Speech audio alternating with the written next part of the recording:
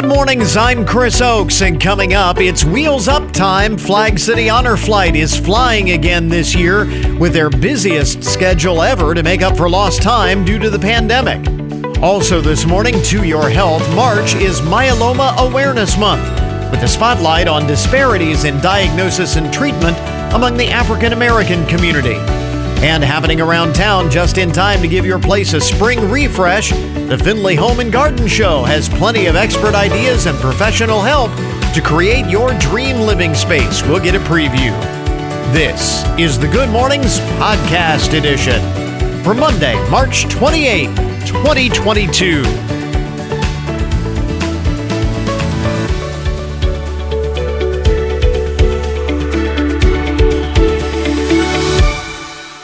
Today is National Hot Tub Day. Not sure that today is the best day. And I know people with hot tubs, they go out and soak in their hot tub in all kinds of weather, but I don't know. I just couldn't do that when it's 20 degrees outside.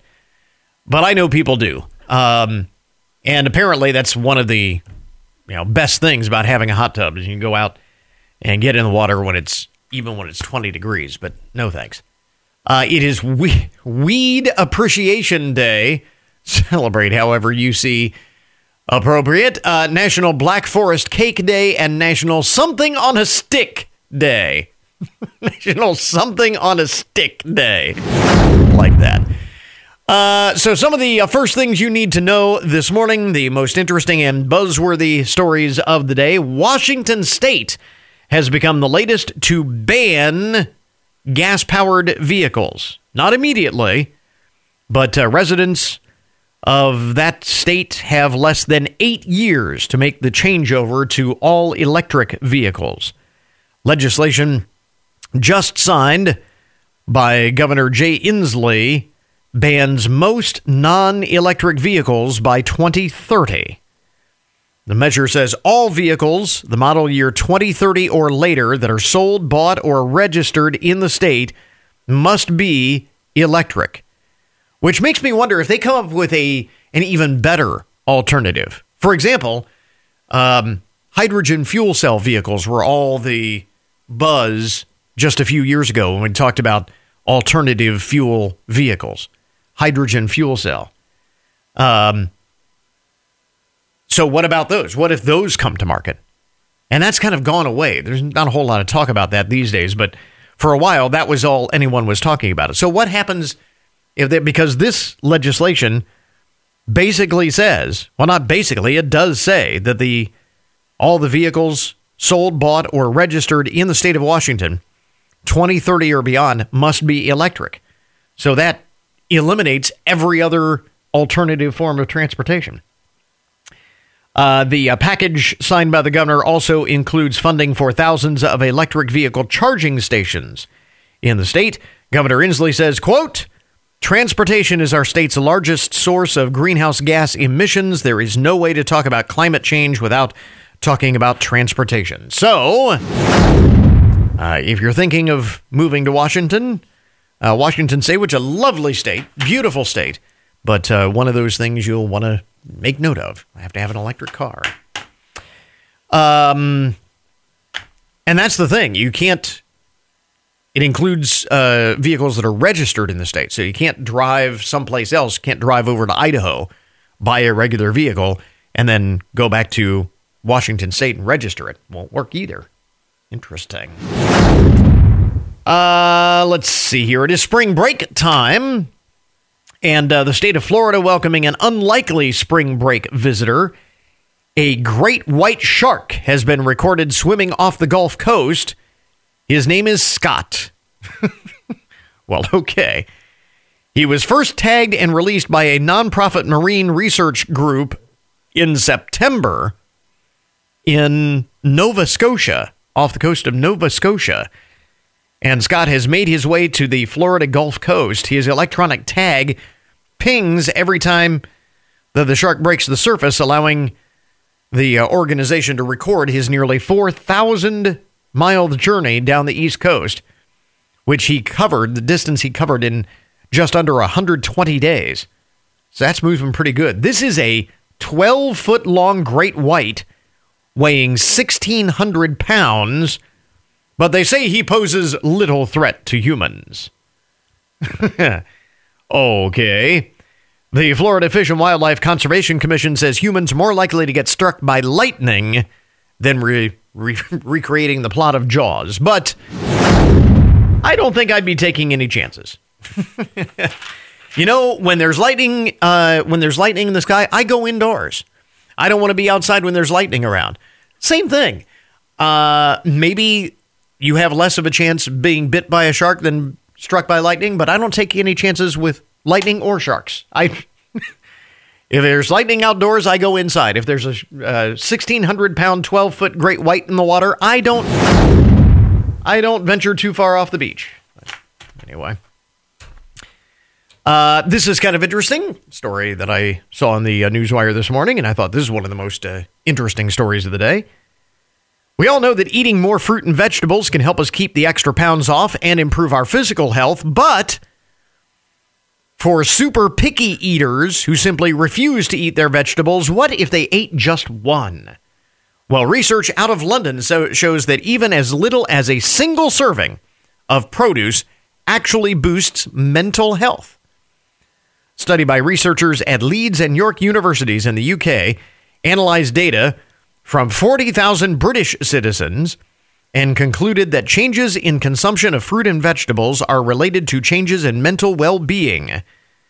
What they found is that eating just one extra portion of produce a day has the equivalent effect on mental well-being as 8 extra days of walking at least 10 minutes per month. Researchers followed individuals between 2010 and 2017, assessing their well-being over the years, along with their daily intake of fruit and vegetables. The authors took into consideration other factors affecting mental health, such as age, education, income, marital status, employment status, lifestyle health, etc., etc., etc. And they say the results suggest that people who aren't eating fruits and vegetables every day, and the authors point out that the vast majority of individuals fall well short, that individuals who aren't eating fruit and vegetables every day should recognize the many benefits that doing so will bring into their lives and consider taking extra steps for a healthier diet. So, just a single serving, improve your mental health. So there you go. Let's see. This is maybe this day's news of most lasting significance. This could be a big, big deal when all is said and done. And years from now, you can remember that you heard it here first. A 34-year-old man with ALS, Lou Gehrig's disease, was able to speak thanks to an experimental brain implant. Let me repeat that. A 34-year-old man with ALS, which degenerative disease, at one point, it takes an individual's ability to speak. But with an experimental brain implant, he was once again able to speak. The unidentified man was diagnosed in 2015, lost the ability to speak and even move his eyes. It's a muscle degenerative disease. Well, you know ALS, Lou Gehrig's disease, right? He was left unable to speak since 2019, and he has used this device, experimental brain implant, to tell his son that he loves him, ask for a beer, and request an album by the rock band Tool. And as soon as he requested Tool, they said, take the implant out. Make him better when we can. No, I'm just kidding. But that is amazing stuff. An experimental brain implant, and giving an ALS patient restoring their ability to speak. That is crazy. Or to communicate, anyway. I don't know that he was speaking, but he was communicating with his family. So that is pretty amazing stuff. Reversing some of the effects of ALS. Who knows where that might lead to. And we have a follow-up of an item that we told you about a week and a half ago, if memory serves. You remember the story of the dog that was adopted from an animal shelter in North Carolina and then returned to the animal shelter. The family that adopted him returned him because they said the dog was gay. The dog had tried, apparently, to mount another male dog, which at the time we were talking, this is typical dog behavior. It has nothing to do with sexuality. It's something animals do naturally to establish dominance. Sometimes even it's something they do out of excitement, but not that kind of excitement.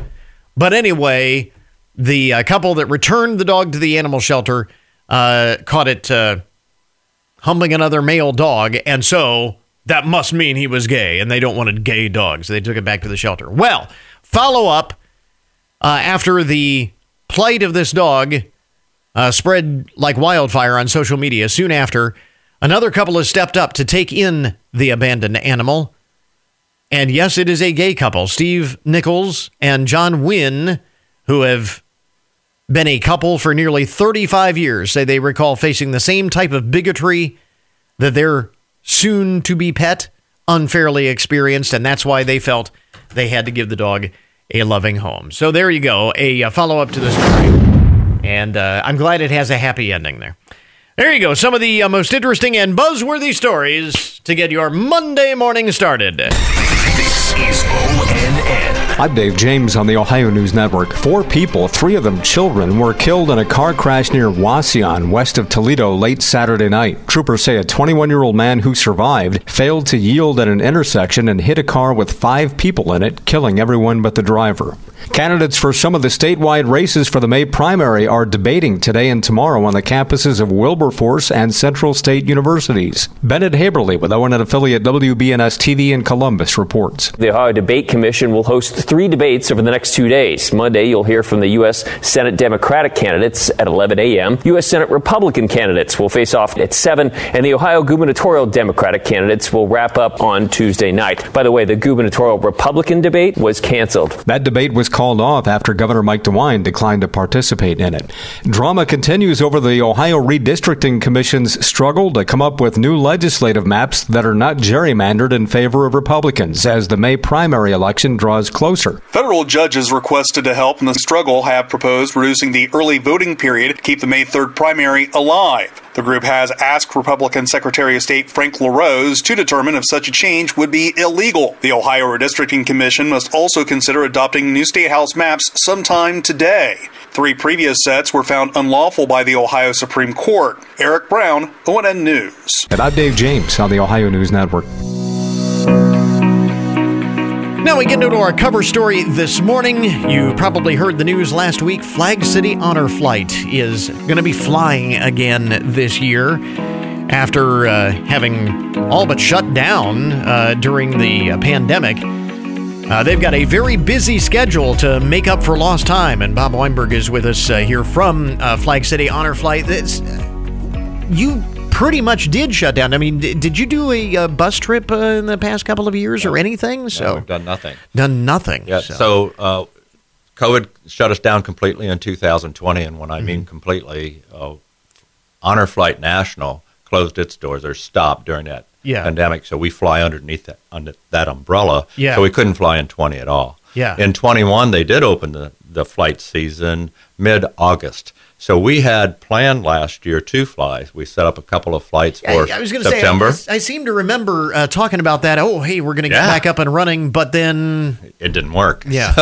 So the Delta variants came, and the wheels kind of fell off the buses and the aircraft. And veterans got nervous. So did everyone else. So we canceled our season. Flag City Honor Flight canceled their season last year, like a lot of hubs did, but some hubs did fly. And we learned a little bit from them as to what they had done differently, their protocols throughout. This year, things have relaxed, at least right now, with COVID, and so has National. National has relinquished their protocols and have put it back on the individual hubs to decide how they're going to fly. I see. I see. So what will the protocol be for the flights this year? Well, right now the government says masks are required on aircraft and on transit buses, that type of thing. So that's what we're going for right now, is that, we have masks for everyone. We'll have to wear right now we'll have to wear masks for aircraft as well as the buses. But we're looking at things like our gatherings in the morning. Maybe it won't be as big, although we do want to have the veterans fed in the morning before we take that long journey, because it is a long day and we got them up early. Right. Our welcome home may be a little bit smaller instead of getting 1,000 people in the hangar. But quite honestly, what we've heard from other hubs last year, how they flew, they didn't change that too much. So we'll play it as the government says we have to. Yeah. Hopefully in April that may go away. Yeah. Hopefully there's not another variant coming. So we're just excited about getting back in the air. Yeah, especially since, and this is something we talked about over the course of the pandemic, obviously time is of the essence here. And so any delay is really, you want to avoid that if at all possible, and obviously unavoidable over the past couple of years. But because of the time factor here, now you're kind of making up for lost time. And that's what we're trying to do. So the interesting thing, or the big news this year, is we're actually adding another flight. So we haven't flown in 2 years, and we've flown since 2017 with 2 flights each year. This year we're going to put that third flight on. So we're going to be flying on June 7th, on September 13th, and our third flight's going to be November 1st. So they're all going to be flights this year. Again, all flights. I know we've had bus trips in the past. The best option, though, is the flight. I mean, it's a 2-hour flight versus a 10-hour bus drive. So, I mean, to fly them when you can. Exactly. Yeah. Yes. 4 days on the bus trip, a day to get there, a day to get back. Yeah. So that's a 4-day trip with COVID, all of those things. We're thinking, well, maybe that's not the right thing to do. Right. Plus, we service a lot more veterans per flight than we would on a bus trip. So we're trying to get that accomplished. And over the course of the past couple of years, even though you weren't flying, I know still fundraising and doing all of that. Talk about that process over the past couple of years and where you are financially to be able to pull all of this off. Well, our corporate sponsors have donated over those last 2 years. Last year, we did our fundraisers, our night jazz, reunion band, those kind of things. So we have had money coming in, but we also haven't spent money in the last 2 years because we haven't flown. That, by the way, that cost has gone up substantially also in the last 2 years. Yeah. So it's going to take more money going forward. But that machine has to start again also. We were pretty silent over the last 2 years because the 501(c)(3)s in our community, in our area, there are a lot of people depending on them. And we weren't necessarily a dependent. We weren't giving food and shelter to people. Right. We were flying to veterans to Washington. So we took a little bit of a back seat to all of that. We have to get that machine moving and get all of the volunteering going again and that type of thing. Because for anyone who is unfamiliar, the trip itself is at no cost to the veteran. That's correct. It's free to the veterans. We do ask for a donation from our guardians, but we're 501(c), so we depend on that money coming in to keep this thing going. And so how do folks support Flag City Honor Flight? Well, the best way to support us is just go to our website, and you can find how to volunteer. Obviously, we have applications there for the veterans to sign up and get on board. We also have applications for volunteers to fly and ways to volunteer just for the organization, help the organization. That's what I was going to ask. With respect to, first of all, the veterans, you still have space on these flights. Again, a bit of a backlog over the past couple of years from folks who either were planned to be on a flight or were hoping to get onto a flight. So now kind of work through the backlog there, I would imagine. Exactly. So the people that were supposed to fly in 20 have moved to 21, and the ones that were supposed to fly last year have moved to that first flight this year and into the second flight also. And we have to notify all those people again. We have to make sure they're still out there. They're still physically able and capable of flying. Yeah. And then for any remaining seats, the application process is what? Is the same. Fill out the application, the veteran and the guardian application. Okay. We do have a backlog of veterans, obviously. We have a waiting list, so to speak. Not too many on that World War II list anymore. Yeah. In 2019, last year we flew, we had, I think, 20 World War II veterans on the first flight, 24 veterans, World War II veterans on the second flight. Mm-hmm. I think this first flight in June, I believe there's 2 or 3 World War II veterans. So it's hard to get a hold of those people, obviously. Those numbers are dwindling very quickly. Yes. And we've lost a lot over the last 2 years. Which just underscores the importance of all of this. And, of course, beyond World War II, moving into Korea and even Vietnam, number of those veterans getting up there in age as well. They are. And then each veteran has a guardian, and that's another way folks can volunteer to escort the veterans on their special day. And I know that is a tremendous, if you ask anyone who's ever done it, it is, I don't want to overstate this, but it can be a life-altering experience. Yes, I say that a lot. I say it's a life-changing event for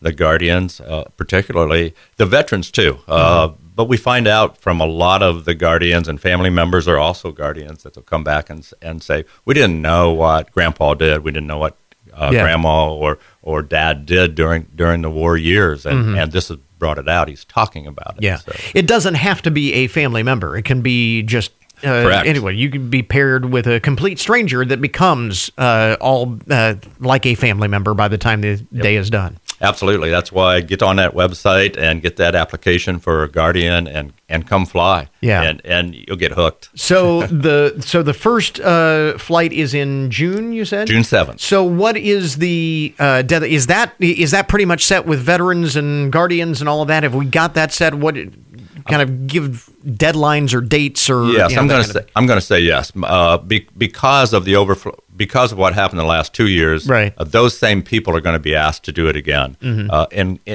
if they can't, then obviously we're going to put some new people into those seats. Right. But primarily the June 7th is probably pretty close to being full with the same people from last year. But it's not too early to be talking about September. Yeah. That happens really absolutely quick. So, but the point being is that if you're hearing this, want to volunteer, be looking at probably September. So look at your calendar, see if that's something that you can swing, get a hold of the folks at Flag City Honor Flight. And again, you can do that all online. There's a lot of information on that.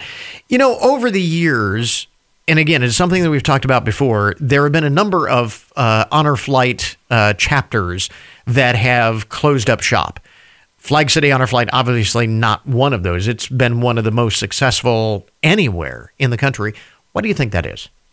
Well, I think it's because of the people that are working for Flag City Honor Flight. We're all volunteers, but the board and does a great job. This isn't Bob Weinberg doing this. There's a lot of people that just jump in and volunteer and help. And then all of those guardians get involved also and start spreading the word to their neighbors and their friends and their family members what a great cause it is, and people get involved. We will continue until there's not a veteran left. At least that's what we're going to try to do. We want to get them all there. Obviously, some don't, some can't, but we're trying to get them all there. Again, Bob Weinberg with Flag City Honor Flight. Going to be a very busy schedule this year to make up for lost time, and that is a good thing. We've got a link up on our webpage for more information on how you can help make it happen for the veterans of our area. Bob, thanks very much for dropping by. We appreciate it. Thanks for having me. We've been talking a lot about health topics over the past couple of weeks because there are quite a few awareness campaigns in the month of March, among them Myeloma Awareness Month, with a particular emphasis on the disparity among the African American population. Byron Daly is not only a myeloma survivor, is also community outreach manager for the Leukemia and Lymphoma Society. Byron, talk about the prevalence of this type of blood cancer in the African American community as compared to the population in general. Yeah, sure. Myeloma can be diagnosed in anyone. It's a non-discriminatory condition. it just so happens that over the past 30 years, the profile of patient has shifted in terms of the rate of diagnosis. 30 years ago you saw more middle-aged white men, typically in their 70s, who were diagnosed with this disease. And until recently, now you're seeing, 50 to 55-year-old Black males. We don't really know where that disparity comes from, other than some varied sources such as environment, diet, not going to a doctor as often, right? Not being, maybe some bias somewhere in the system. So it could be a combination of all those factors as well. Not so much emphasis on hereditary or genetic. I didn't have anybody in my family that I could identify as having cancer, so it was a shock when I was diagnosed. Yeah.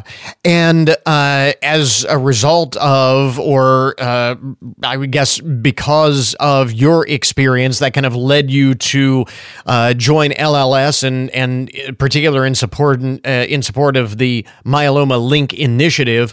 Talk a little bit about this program, its importance, and how it aims to reach these communities for whom the message is so important.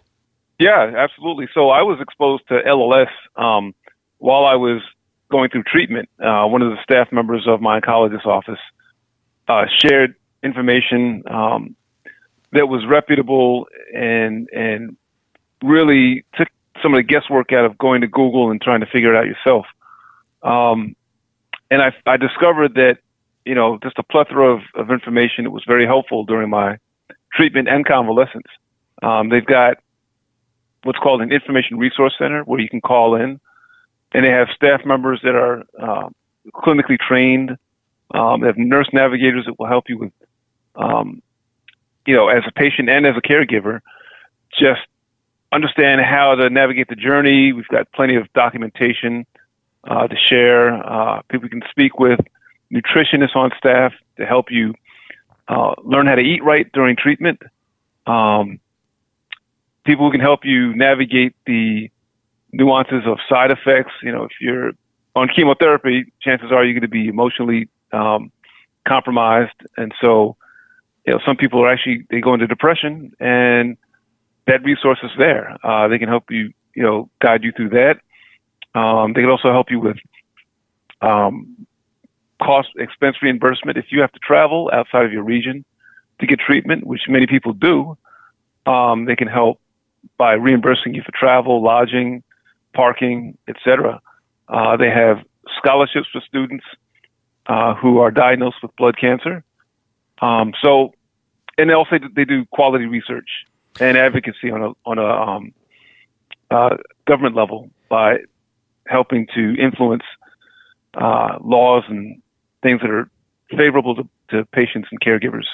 It's so important, I think, to underscore what you're talking about, that beyond just the awareness part of it, the Leukemia and Lymphoma Society supports not only patients, but also families and caregivers that are affected by all types of blood cancer. This is not limited to just one type either. I mean, it is a full compendium of services. Absolutely. that are provided here. That's exactly right. Absolutely. And you mentioned the Myeloma Link initiative. That was designed in direct response to, in 2017, to the disparity in healthcare that we face. With other critical diseases being like kidney disease, diabetes, sickle cell, so forth, where there's a disproportionate amount of diagnosis among Black Americans. And because LLS operates in the blood cancer space, they wanted to directly address that by launching the Myeloma Link initiative in 2017. And it currently operates in 13 cities, mainly African American communities, where we conduct outreach programming through partnerships with churches, other entities, face-to-face. We're actually starting to do more face-to-face now that COVID is subsiding, so that we can be present where the members of the community are and just educate them on the resources that are available, and also how to self-advocate and help close that gap just by being aware. Making a difference in communities of color. Byron Daly, again, is a myeloma survivor and community outreach manager for the Leukemia and Lymphoma Society. As we mentioned, March is Myeloma Awareness Month. Where do folks learn more about the Myeloma Link program and more of the services that you mentioned and support for those who are going through what you went through? Sure. For anyone who's interested in learning about LLS, go directly to LLS.org. For the Myeloma Link program, LLS.org/myeloma, MYELOMA-link. And you can also call directly at 844-955-LINK. Byron, thanks very much for taking the time. We appreciate it. Thank you for the opportunity. Have a good morning. We interrupt this program to bring you a broken news alert. Today's update on the odd and unusual side of the news brought to you as a public service, more or less, of Hancock County Veterans Services. Not a whole lot of dumb criminals in the broken news today, but quite a few eyebrow-raising stories here. So, at a wedding in Santiago, Chile, everyone got baked eating this wedding cake, or should we say weeding cake. 29-year-old Alvaro Rodriguez spiked one tier of his sister's 6-layer magical wedding cake with marijuana. It had the predictable result. He documented the guests at the nuptials absolutely losing their minds and sharing the video to TikTok, which has racked up over 14 million views now. He told local news reporters it was all in good fun. The funniest reaction, he said, was his aunt. She said she'd been suffering from back pain, but a couple of hours after eating the cake, her pain disappeared and she was up dancing like a teenager. By the way, they did say that everyone was made aware of the spiked layer, and after the cake was cut, it was kept separate from the other parts. It was only served to adults. He insisted that children were not allowed to eat the adult layer of the cake. Apparently, the bride herself was in on the joke and had a good experience with the magic cake. Alrighty then. It's been quite a scene there. Anything for your social media views, I guess. Let's see here. This is a crazy story. A very unusual delivery at the Labor and Delivery Center at a local Florida hospital. Beaches OBGYN, a labor and delivery center at Baptist Medical Center in Jacksonville Beach, say they, in a Facebook post, they had a most unusual delivery when a mother duck hatched her eggs in the courtyard of the Labor and Delivery Center. Well, I guess if you're going to hatch your eggs, that's the place to do it, right? The staff escorted the mother duck and her 10 ducklings through the building after the eggs were hatched in the delivery center's fenced-in courtyard. They said the ducks had to walk through the building to get out of the courtyard, which does not have an exit to the outside. It's an enclosed courtyard. They said this sweet story had everyone quacking up. Quacking up. Ready? They made a 6-week follow-up visit appointment with the mother duck. Ducklings. You heard the story of the Oscars, right? Will Smith got a lot of attention for not holding anything back. He was not appreciative of one of Chris Rock's jokes on stage and didn't hold anything back. Meanwhile, in Brazil, a singer there, famous singer, hospitalized for holding too much back. Apparently, Viviane de Queiroz Pereira, who goes by the stage name Poca, shared a series of videos of herself in the hospital and revealed that she had suffered severe abdominal pain. It turns out the cause was not allowing herself to pass gas in front of her significant other. She was holding in her farts. She said, I woke up at 5:30 in the morning with severe stomach pains, ended up in the hospital, but that's it, guys. I'm fine now. Just an accumulation of trapped gas. Moral of the story, she says, girls, don't be ashamed to let it rip in front of your guy. From now on, that's what I'm going to do. She said, all righty then. This is an unusual theft in suburban St. Louis, Chesterfield. Police there say they are trying to identify the suspect or suspects connected to a series of thefts of perfumes and colognes at a number of high-profile shops. Thefts of perfumes and colognes. That's all they steal. Somebody's been breaking in, stealing perfumes and colognes. The thefts so far have totaled over $50,000. Police are trying to track down the criminals, working on getting a list of all of the stores that have been victimized. So, somebody comes up to you on the street and says, hey, you want to buy some Chanel No. 5? We got your cologne right here. We got your Old Spice. We got your Brut. We got your, it could be hot cologne, but $50,000. I guess those things are expensive. I guess it's, and I would imagine pretty easy to rip off because they're in very small bottles, very expensive small bottles. It's crazy. And finally, in the broken news, this is a very sweet story. I love this story. In the broken news, the odd and unusual side, it's sad that something this sweet is unusual, but a 5th grade class in Indiana is aiming to spread a little happiness with a special hotline that they have set up entitled, When Life Gives You Lemons, Call a 5th Grader. Cheryl Can-Laken, who teaches 5th grade class at Milford School in Wawasee, Indiana, says she came up with the idea for the phone line when her class came up with the idea for the phone line with her class after reading about a similar project by a California kindergarten class.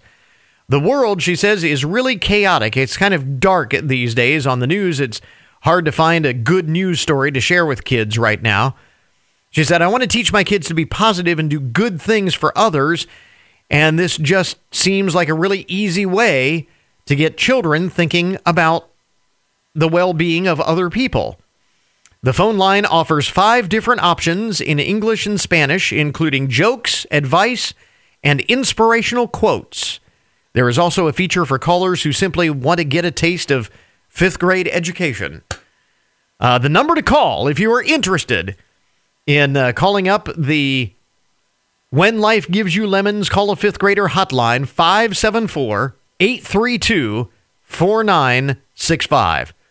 574-832-4965.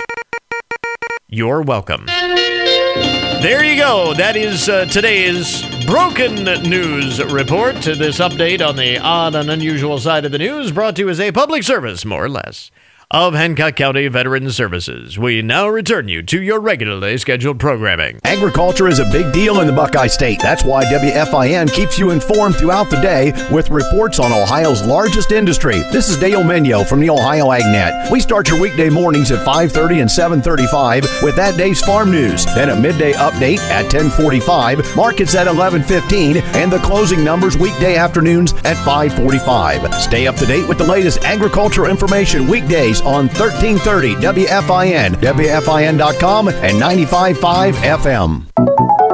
And now your daily download, the numbers behind the news and the statistics that shape our lives. New poll finds 7 in 10 parents fear that their kids are becoming internet zombies. This is a poll of 2,000 parents in the U.S., commissioned by Lightspeed Systems. It's an online safety company. Finds 64% of parents concerned about how much time per day their child spends online. And I would venture to guess it's probably even higher than that, 64%. because that is a widespread concern. 71% say that they trust their kid to surf the internet unsupervised. 25% believe a youngster should be in their teens before they can do so. 68% believe their child will see something inappropriate online if they're not being supervised. 71% say they think it can happen while their kid is at school or researching their homework. And you would have to agree. I mean, that dangerous stuff is out there everywhere online. Pretty easy to just stumble upon it sometimes.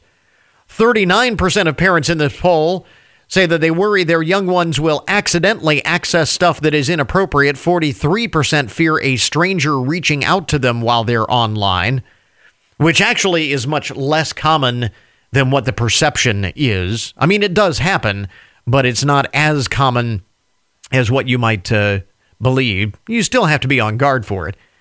To that end, 40% of respondents say they've either set parental controls on their child's internet access or they ask to see what their kid has been doing. 38% of parents say they conduct random checks on their children's browser history. 37% have their kid turn in their internet accessible devices at bedtime. Just turn them over, hand them over to mom and dad so that they don't try and sneak them into the bedroom at night when they should be sleeping. Parents in the poll believe that their kids aren't always honest about what they are doing online. 49% say that they have caught their kids on social media when they were supposed to be doing homework. And 63% say their kids use school research, quote unquote, school research as an excuse to get back online. So, again, for parents, you can see how much of that do you identify with and commiserate with from that poll. And it just underscores something that I've said, and a lot of parents of kids who are now adults, adult children, have said, man, I'm glad we didn't have to deal with this when I was raising my kids, when my kids were that age. Well, we're trying to think spring. Mother Nature is not necessarily cooperating here in between, March Madness and spring baseball and, all of those things. We're trying to think spring.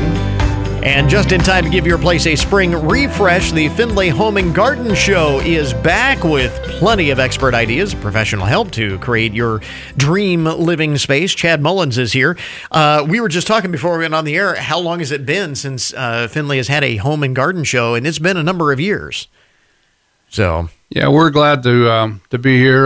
We've got a lot of good comments from our vendors that are saying, hey, we're glad it's back too. We've missed it. It used to be one of the top shows in the area, or was the top show in the area. And they're all excited about being back to the Cube. It is good news. Now, this is coming up here in a couple of weeks, right? Yes, it's April 8th, 9th, and 10th on Friday, Saturday, and Sunday. And so Friday is 4 to 9, Saturday is 10 to 7, and Sunday is 11 to 5. And just like has been in the past, people will remember, is really just about anything and everything imaginable for your home and garden and everything else. Yeah, and I'd like to say we'd like to thank our sponsors, too, the Basement Doctor, Hempy Water, and Be Safe Security. Along with them, we've got, if you're doing your bathrooms, your roofing, your siding, new windows, it's all going to be there. They'll have their products on display, and, you can sit and get their ideas, and it's always nice to look stuff up on the internet, but at the show you can actually see it, feel it, touch it, and it gives you that warm feeling. Yeah, and talk with the experts one-on-one, kind of give them your ideas, bounce ideas off people, and all of that. So I know it's something that everybody looks forward to. So. Yeah, and then on Saturday we got something a little bit special. It's Children's Day. Okay. And we've got a 14-foot dinosaur there that's going to be moving around and get a lot of good information for the kids. And that's Violet. It's a 14-foot raptor. And her shows will be at 11:30 1:30 and 3:30, and that's all for the children. That'll be fun. It's not something you see every day, so no, it's pretty good. Great fun for the entire family. And we were talking again before we went on the air. The response has been just terrific. Yes, it has. You're going to be. We've got all kind of exhibitors there, and also if you've get to that age where you're wanting to sell your house and move on and get you a motorhome and live in that, we've also got a few of those there to show you also. Well, that's awesome. I know that actually, I kind of chuckle about that, but there have been a number of people do that, especially during the pandemic, become sort of nomads and discover that, having a home on wheels ain't such a bad deal either. No. And then if you're having trouble with your flowers or you want information on your flowers, we've got the Hancock County Master Gardeners Association is going to be there to answer your questions about, how to take care of your flowers, when to plant them, what to plant. If you got insect problems, how to take care of that also. Yeah. So again, everything for your home and garden inside and out. And you're coming up in a couple of weeks. This is a huge undertaking. Did you realize when you first started to put this together and said, "Hey, we're gonna restart the Findlay Home and Garden Show"? Just how big of a job this is to put together? Yeah, it's it has been, but the response has been really good. I've been in business doing this for over 50 years, and we do some other home shows down in Dayton where I'm from. And, but we're just really glad, and people up here, the response has just been outstanding. Yeah, terrific stuff. So give us the details again. This is coming up here in a couple of weeks. Yes, it's April 8th, 9th, and 10th, and it's on Friday 4 to 9, Saturday 10 to 7, and Sunday 11 to 5. Admission is only $5. Children 12 and under is free parking. Just makes it real convenient to get in there. And this is all happening out at the Cube. At the Cube, yes. Okay. How many vendors? And I know you were saying that you just got all of the vendor space filled. How many? Not to put you on the spot, but we're at. I always count everything in booths. We're at probably over 100 booths. Okay, so a lot of good vendors. Yeah. So and we have vendors taking multiple booths. We got some of them taking 1, 2, 4, 6, 8, 10 booths. So you're going to see some nice displays. Yeah. So there are going to be a lot of things there. Whatever it is that you're thinking for your spring spruce up, there'll be something there to help out. Yes.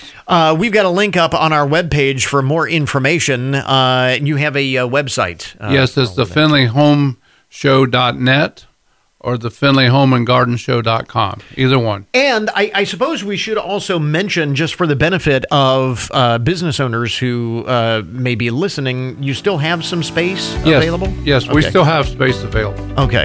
So, if you haven't gotten in yet and you want to get in and be part of this event, go to our website, our phone number, email us from there. And, glad to help you. That's what I was going to ask. All of that information is on the website as well. Okay, so circle that on your calendar at the Cube, the Findlay Home and Garden Show, with all of the expert ideas and professional help to create your dream living space. Again, Chad Mullins with us this morning. Chad, thanks very much for dropping by. We appreciate it. I've enjoyed it. Thank you. And that will put a wrap on our podcast for today. Thanks to all of our guests for joining us on the program this morning. And remember, you can get more information about all of the topics that we talk about each day on the show at our webpage, goodmornings.net. Tomorrow on the program, between big money NIL deals and the crushing pressure put on young players, are college sports in crisis, and who's really to blame? It's a candid conversation with the NCAA athlete turned author of Surviving the Second Tier. So until tomorrow morning, that is Good Mornings for this morning. Now that you've had a good morning, go on out and make it a good day. We'll catch you back here tomorrow.